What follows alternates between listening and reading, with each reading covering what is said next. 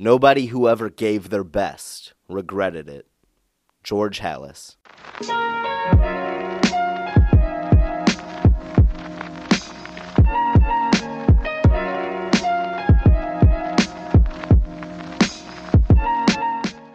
Welcome, everyone, to Palatine Parkcast. I'll be your host, JP McNamara. Thanks for tuning in. On this episode, our main story is about health and safety while getting back into fall sports. What routines you can get into, what preventative measures you can take to have the best performance and outcome while playing in all of your sports. Let's get started.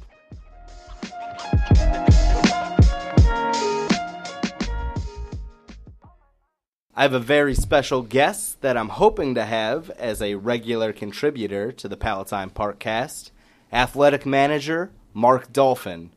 Mark, please introduce yourself. How's it going, JP? So my name's Mark Dolphin. I started here at Palatine Park District earlier this year in April. I have about 9 years of experience in the Parks and Rec world. I'm married to a remarkable wife, Amanda, and we have 2 beautiful kids. I love to play golf. I love to go to country concerts, and most of all, spending time with family nights and weekends. I'm looking forward to working with the Palatine community and helping increase the athletic programs that we offer here at the Park District. Yeah, your role as athletic manager. Tell me what's going on in the world of athletics. What are we here to look forward to in the fall and winter and beyond? So we got a lot going on, a couple programs that are new, a couple existing programs. First one is a disc golf league that we're doing out at the Rima Reserve. It's going to be Tuesday nights. That's August 23rd through September 13th. So it's every Tuesday for 4 weeks. Tee-off is 5:30 p.m. Brand new is the Viking Select Travel Basketball program. So we're going to have tryouts September 12th and 15th. And that program will go October through March. And then our in-house basketball program, that registration is available right now. It's in the brochure, same as the preseason volleyball league. So if you're interested in doing in-house, take advantage of that. We're looking at some new pickleball programs, trying to develop some memberships, some lessons, some drills, trying to expand on pickleball offerings here in the Palatine Park District. Budo Self-Defense is a great program if you're looking to teach anybody, just they want to be aware of how to defend themselves. And, this day and age, you want to make sure that you're always prepared for every situation. So the Budo Self-Defense program is great.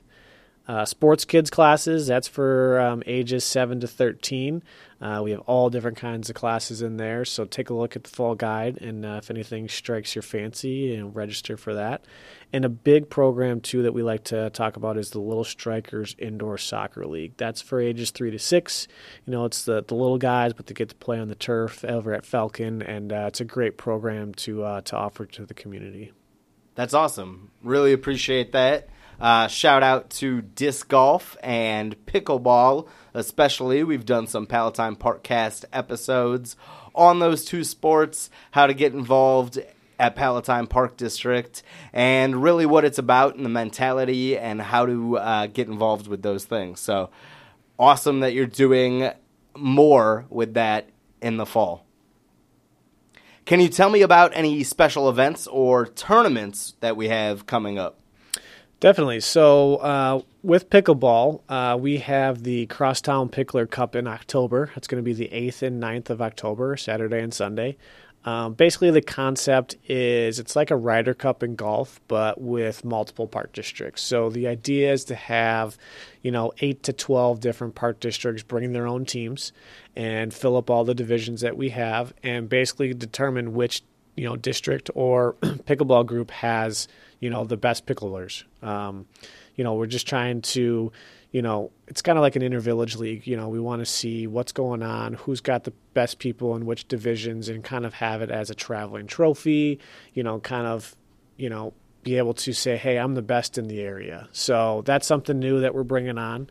We're also looking to do a family Nerf extravaganza event in November. That'll be out at Falcon on the turf, indoors.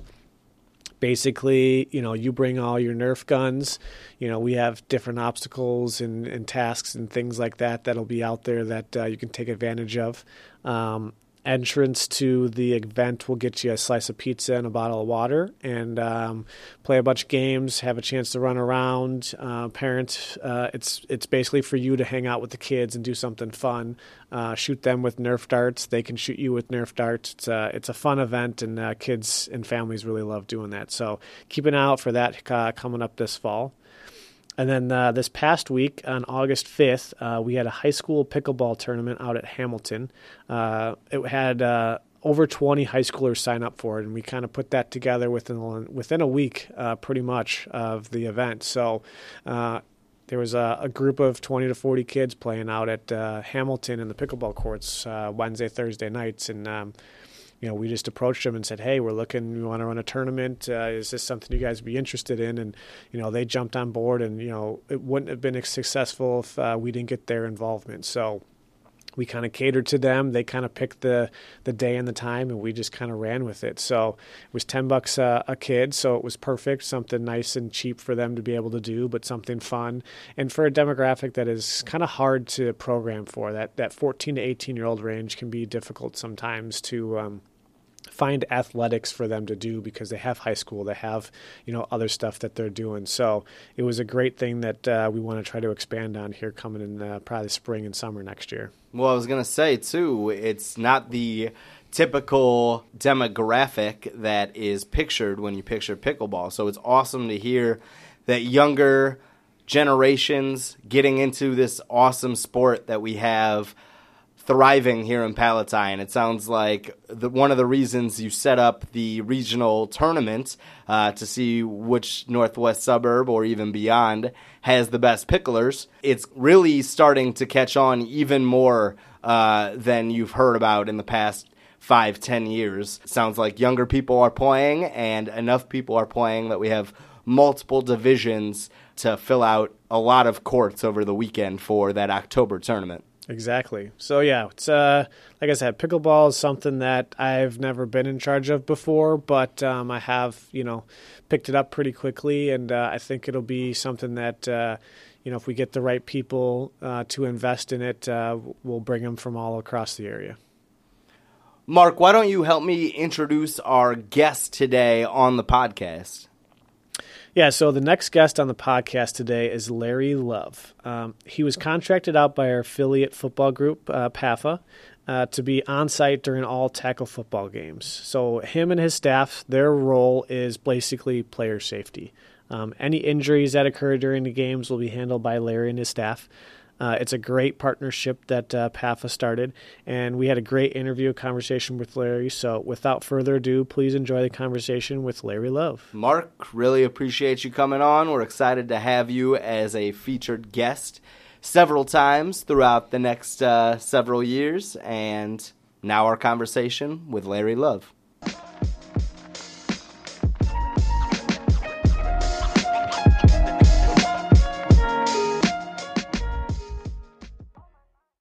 All right, I'm here with Larry Love, sports medicine specialist and wellness practitioner. His business, Movementum, a total body wellness and performance company.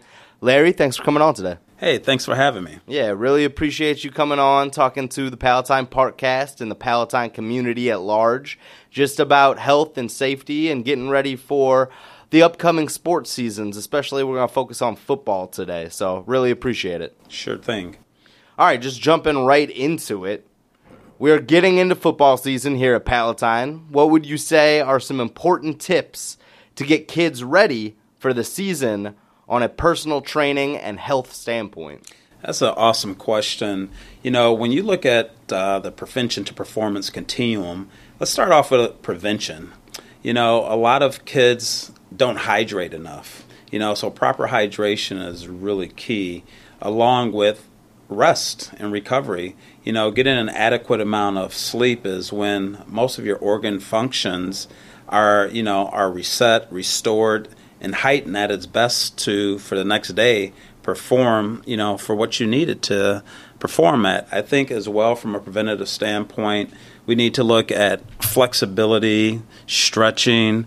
We also need to look at some of the key metrics and foundations of balance. We need to look at strength, core activity, progress into more, training that involves performance. Now we need to get into dynamic and multiple functional movement patterns. Everybody looks at, training sometimes as using resistance, but, at this stage and age for football and these players, body weight exercises, being able to optimize and capitalize on, things like push-ups, squats, pull-ups, the back, the front, your lower body, having that stability, that's really key. And, most importantly, football is a collision sport. So, with it being a collision sport, again, that whole mental capacity of understanding that it's not flag football anymore. It's real. So that whole visualization of understanding, you have to be prepared to play this sport. Yeah, and it sounds like it's coming from a place where, yes, the kids need to be prepared, but the parents also need to be prepared and help the kids prepare. Sure. Telling them to go to sleep early isn't just to give them some personal time. It actually is that rest and recovery that people need. Absolutely, absolutely. And I would add to that, I'm so happy that the parents are even, putting their kids in a sport. But the parents, if you're going to put them into a sport, there is an accountability to make sure you are preparing your student athlete, for what lies ahead. And it does require accountability. And a lot of parents, it can't be just dropping off your kid and having the coach be responsible for what happens.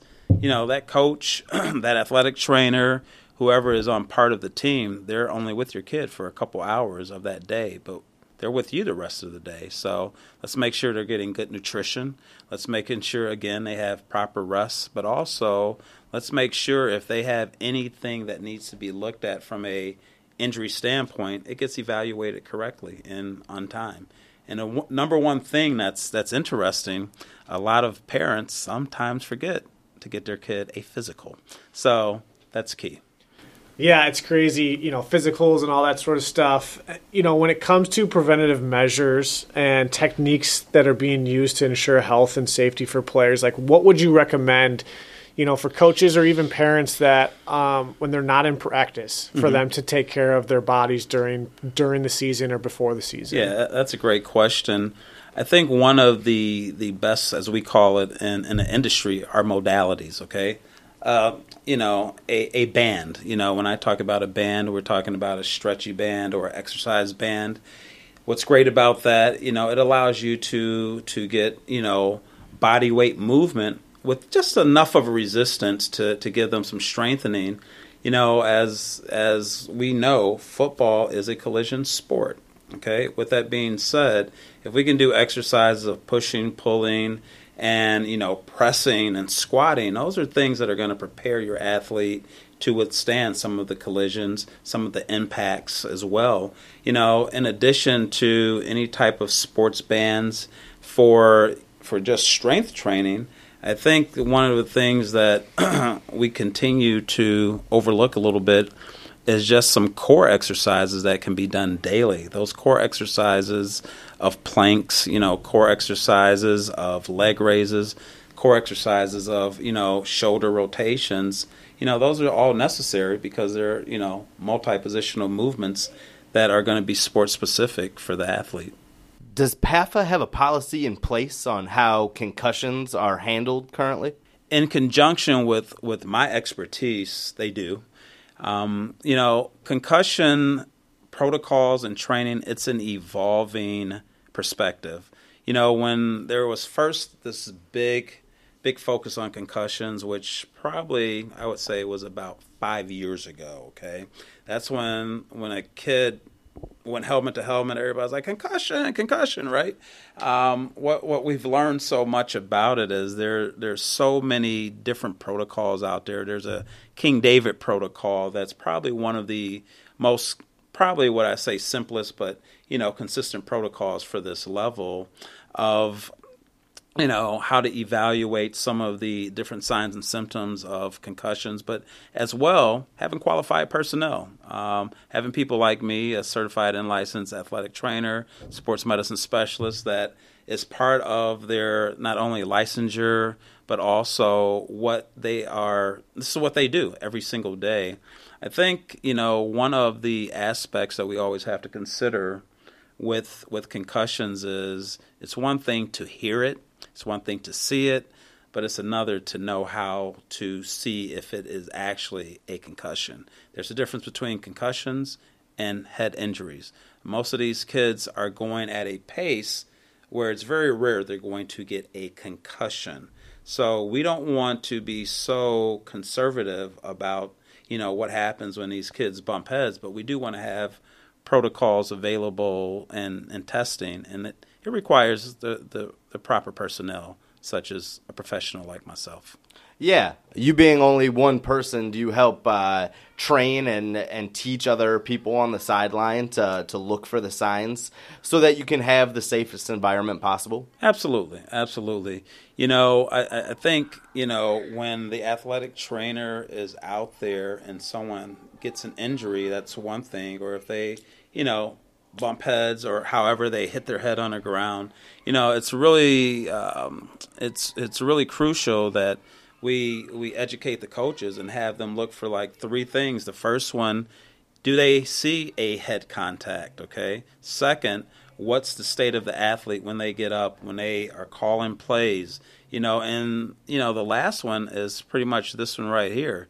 The follow-up, because the athletic trainer is out there watching the totality of the game, whereas the coach is used to a player's certain performance. And so when they see that, it's always looking for signs, eyes are, totally dilated, the movements are a little slower, a lot of cognitive dysfunction, slow to react to plays. And those are some of the things I have the coaches look out for. And that's pretty simple and enough for them to grasp. All right, so a big thing when it comes to sports and injuries is, who has that final say of, I'm pulling this kid because I see this. So, who's responsible for the sideline concussion, recognition and response? And, between you and PAFA, have you guys talked about who's making that decision as to, hey, Larry, you see this kid that has these signs that he shouldn't play. Can the coaches overrule you, or are you kind of saying, no, this is, my professional opinion? I think that is probably one of the most important questions to be asked.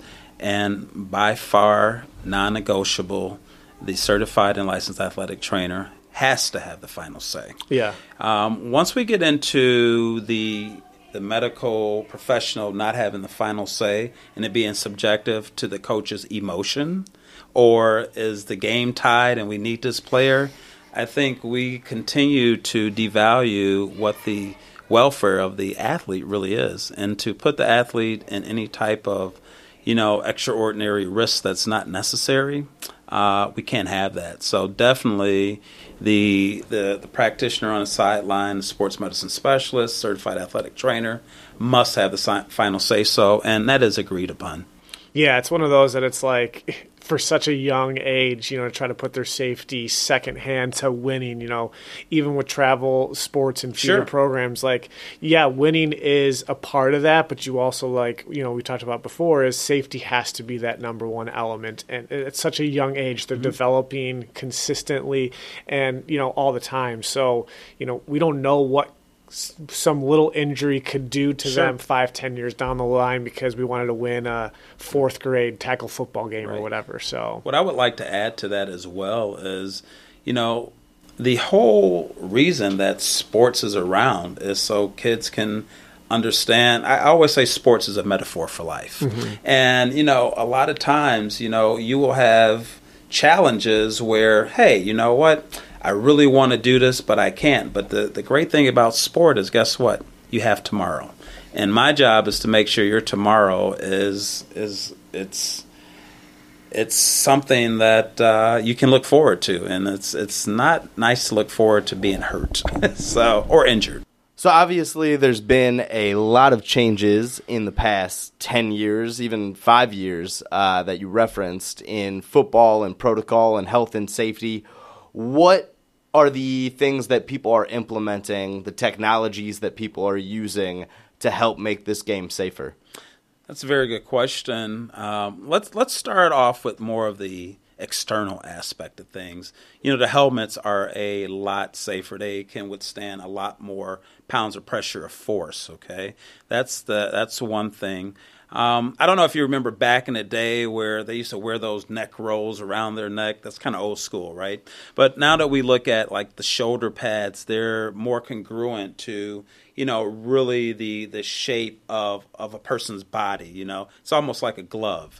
When we look at the external padding, like, you look at knee pads, thigh pads, instead of them being so segmented, now the kids are kind of wearing just like a total girdle. So the closer something fits to your body without segmentation in it, the less likely, it's going to be to injury. And we also, we want to look at, the compression. I don't want to mention any other of the other companies, but, there's some compression companies out there. The uniforms are fitting tighter, so the more tighter the uniform is fitting, when there's impact, that's going to be a lot safer. And, we want to look at also the shoe wear, footwear. Footwear, the technology has improved so much that, back in the day it used to be heavier, kind of bulkier shoes. Now it's lighter, and kudos to some of these park districts and facilities that the players are playing on. The turf, it's improved. It's not grass, but if you're playing on something that has an even length to it, not a bunch of divots, that's key. And if we get into some of the other technology of the sports drinks, it used to be Gatorade was like a reward. Nah, it's part of the game now, Now, here's the thing. We want to look at the timing that we consume these, sports drinks. And I just want to let everybody know, you consume a sports drink before and after, not during. Because during, that's when your whole glycemic level starts to kick in, and then that's why a lot of athletes fatigue in the second half. But there's one thing that we do need is electrolyte replacement. So those are some of the things that I've seen that have evolved. Yep. That's awesome, and they all obviously work together to make the game a little bit safer, Absolutely. A little bit more enjoyable, Sure. A little bit faster, a little bit high performance. So that's really neat to see that, we've come so long and we're continuing to grow and improve along the way to make it as enjoyable and as fun for the kids and the parents doing it. Sure. One thing I do want to mention, that PAFA is doing that I don't see a lot of other football, organizations at this level is, obviously the coaches have to go through concussion training, Sure. but they're also requiring one parent for each participant to go through it online, which I think is valuable because, the parents are going to see the kids after the games. Sure.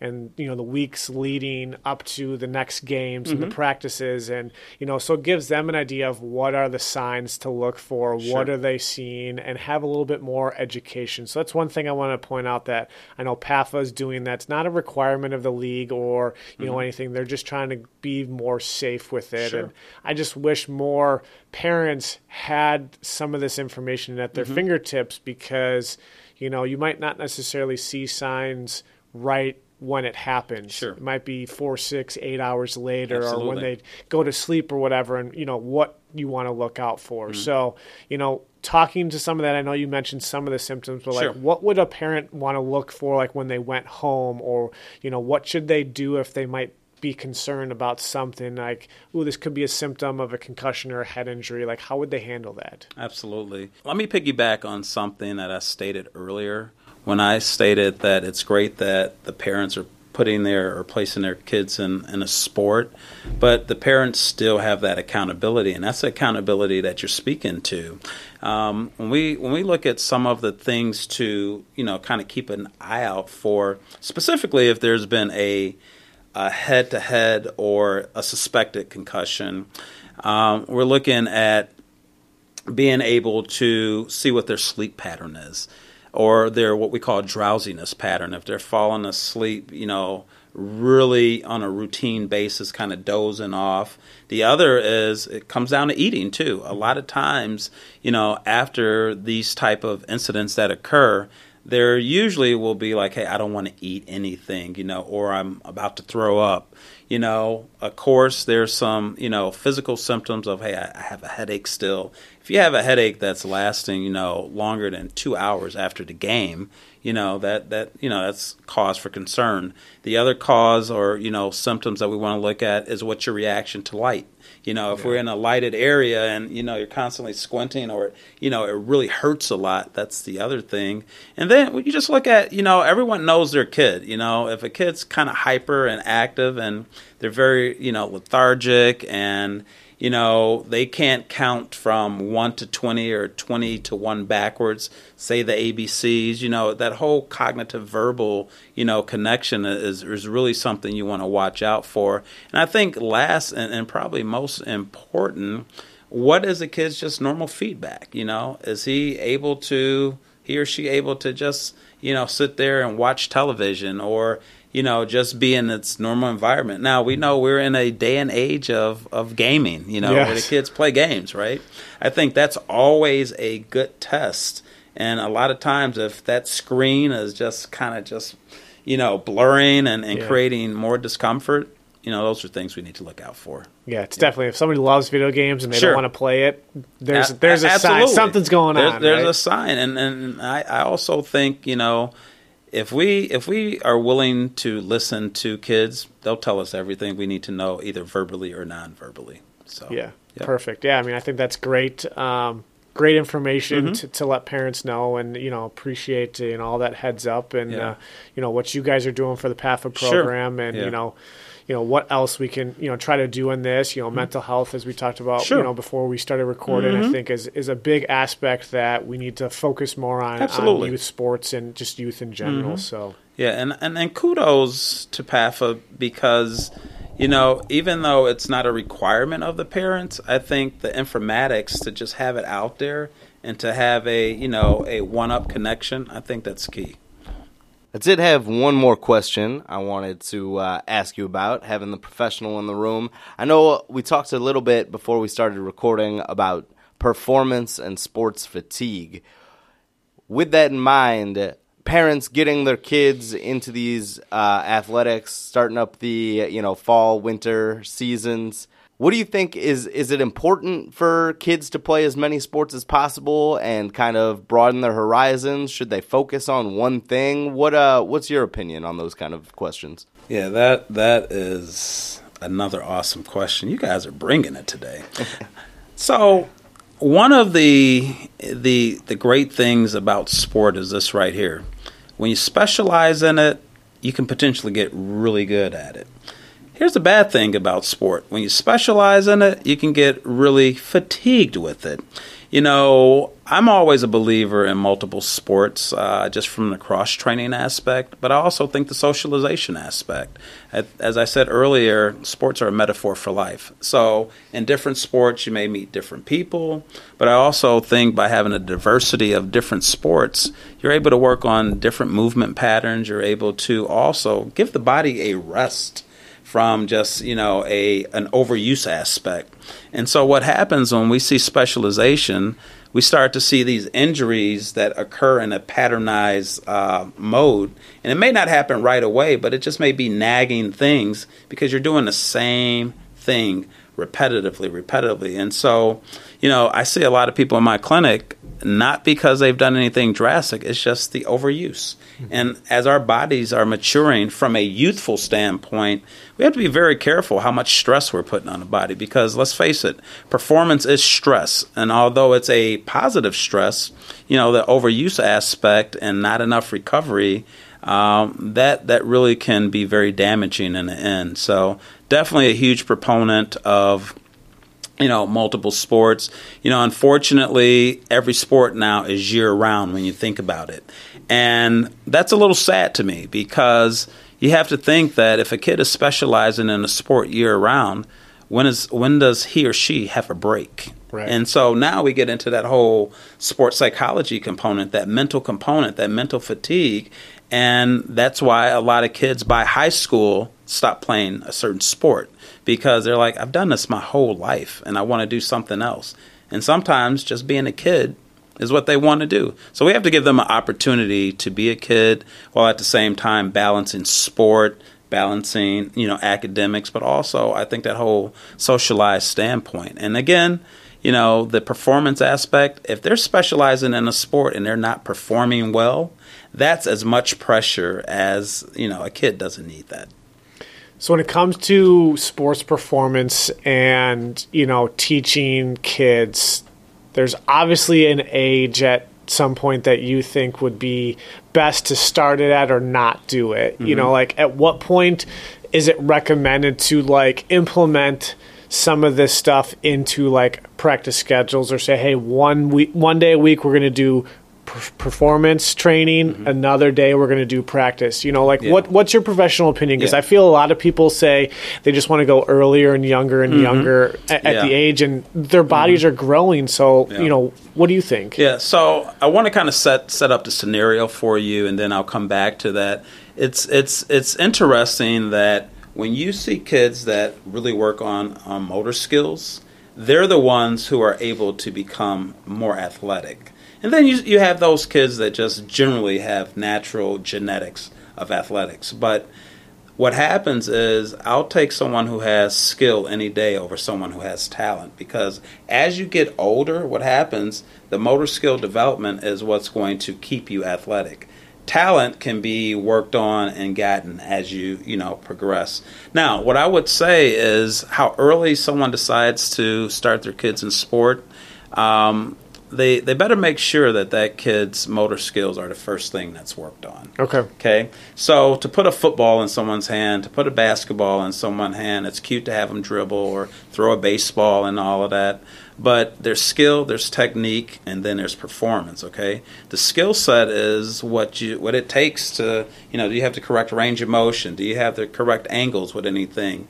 The technique is just how you perform the skill, whether it's throwing a football, catching a football. Unfortunately, people spend a lot of time on technique when the kid's not even ready for that. So if we can, and let's use the age of 5, okay? Right. If we can work on motor skills and body weight development, that's a great start for that. As we begin to get up in age, and let's say we have the age range from 5 to 8, okay? Motor skill development, body weight exercises. Now, once we get to the age from 8 to 11 years old, let's take that up a little bit and really hone in on performance. And that performance are things that the kids are already prepped for. And then after that, once after the age 11, go for it. Yeah. So. Yeah, it's tough. I mean, I've been in charge of basketball for a while, and mm-hmm. A lot of people complain about, well, why aren't we playing on 10-foot hoops, right. at 3rd and 4th grade? Sure. And it's like, you're talking about the technique. Yep. They can't shoot the basketball properly. Absolutely. From the free throw line, let alone a three-pointer, mm-hmm. because all NBA people are shooting three-pointers, and that's all they want to do. And so fighting some people on mm-hmm. adjusting the rules and, how the game is played at rim height, for that example of, putting it at 9 feet mm-hmm. and having them shoot properly is going to be better than 10 feet shooting wrong and, the technique is wrong for a longer period of time. I'll take developmental progression any day over what I call entertainment progression. Yeah. And so the entertainment progression, yes, the parents get all emotional and riled up, but at the end of the day, is that kid being prepared for whatever their next level is? And that, to me, is key, and that's where proper instruction and the proper personnel being involved matters. Progression. You got to work your way up there. You do. Like you said, you're not going to make the NBA at a 5-year-old. You got to work your way to get there. So many levels to get there. So. Right. Larry, thank you very much for joining us on the Palatine Parkcast today. We really appreciate you sharing your knowledge with us and your passion and obvious love for sports and helping people grow and helping people train and helping people mentally prepare for everything that it involves. So really appreciate you coming on. A special thank you to both Larry Love and Mark Dolphin for talking about athletics and preparing for a safe and successful fall season.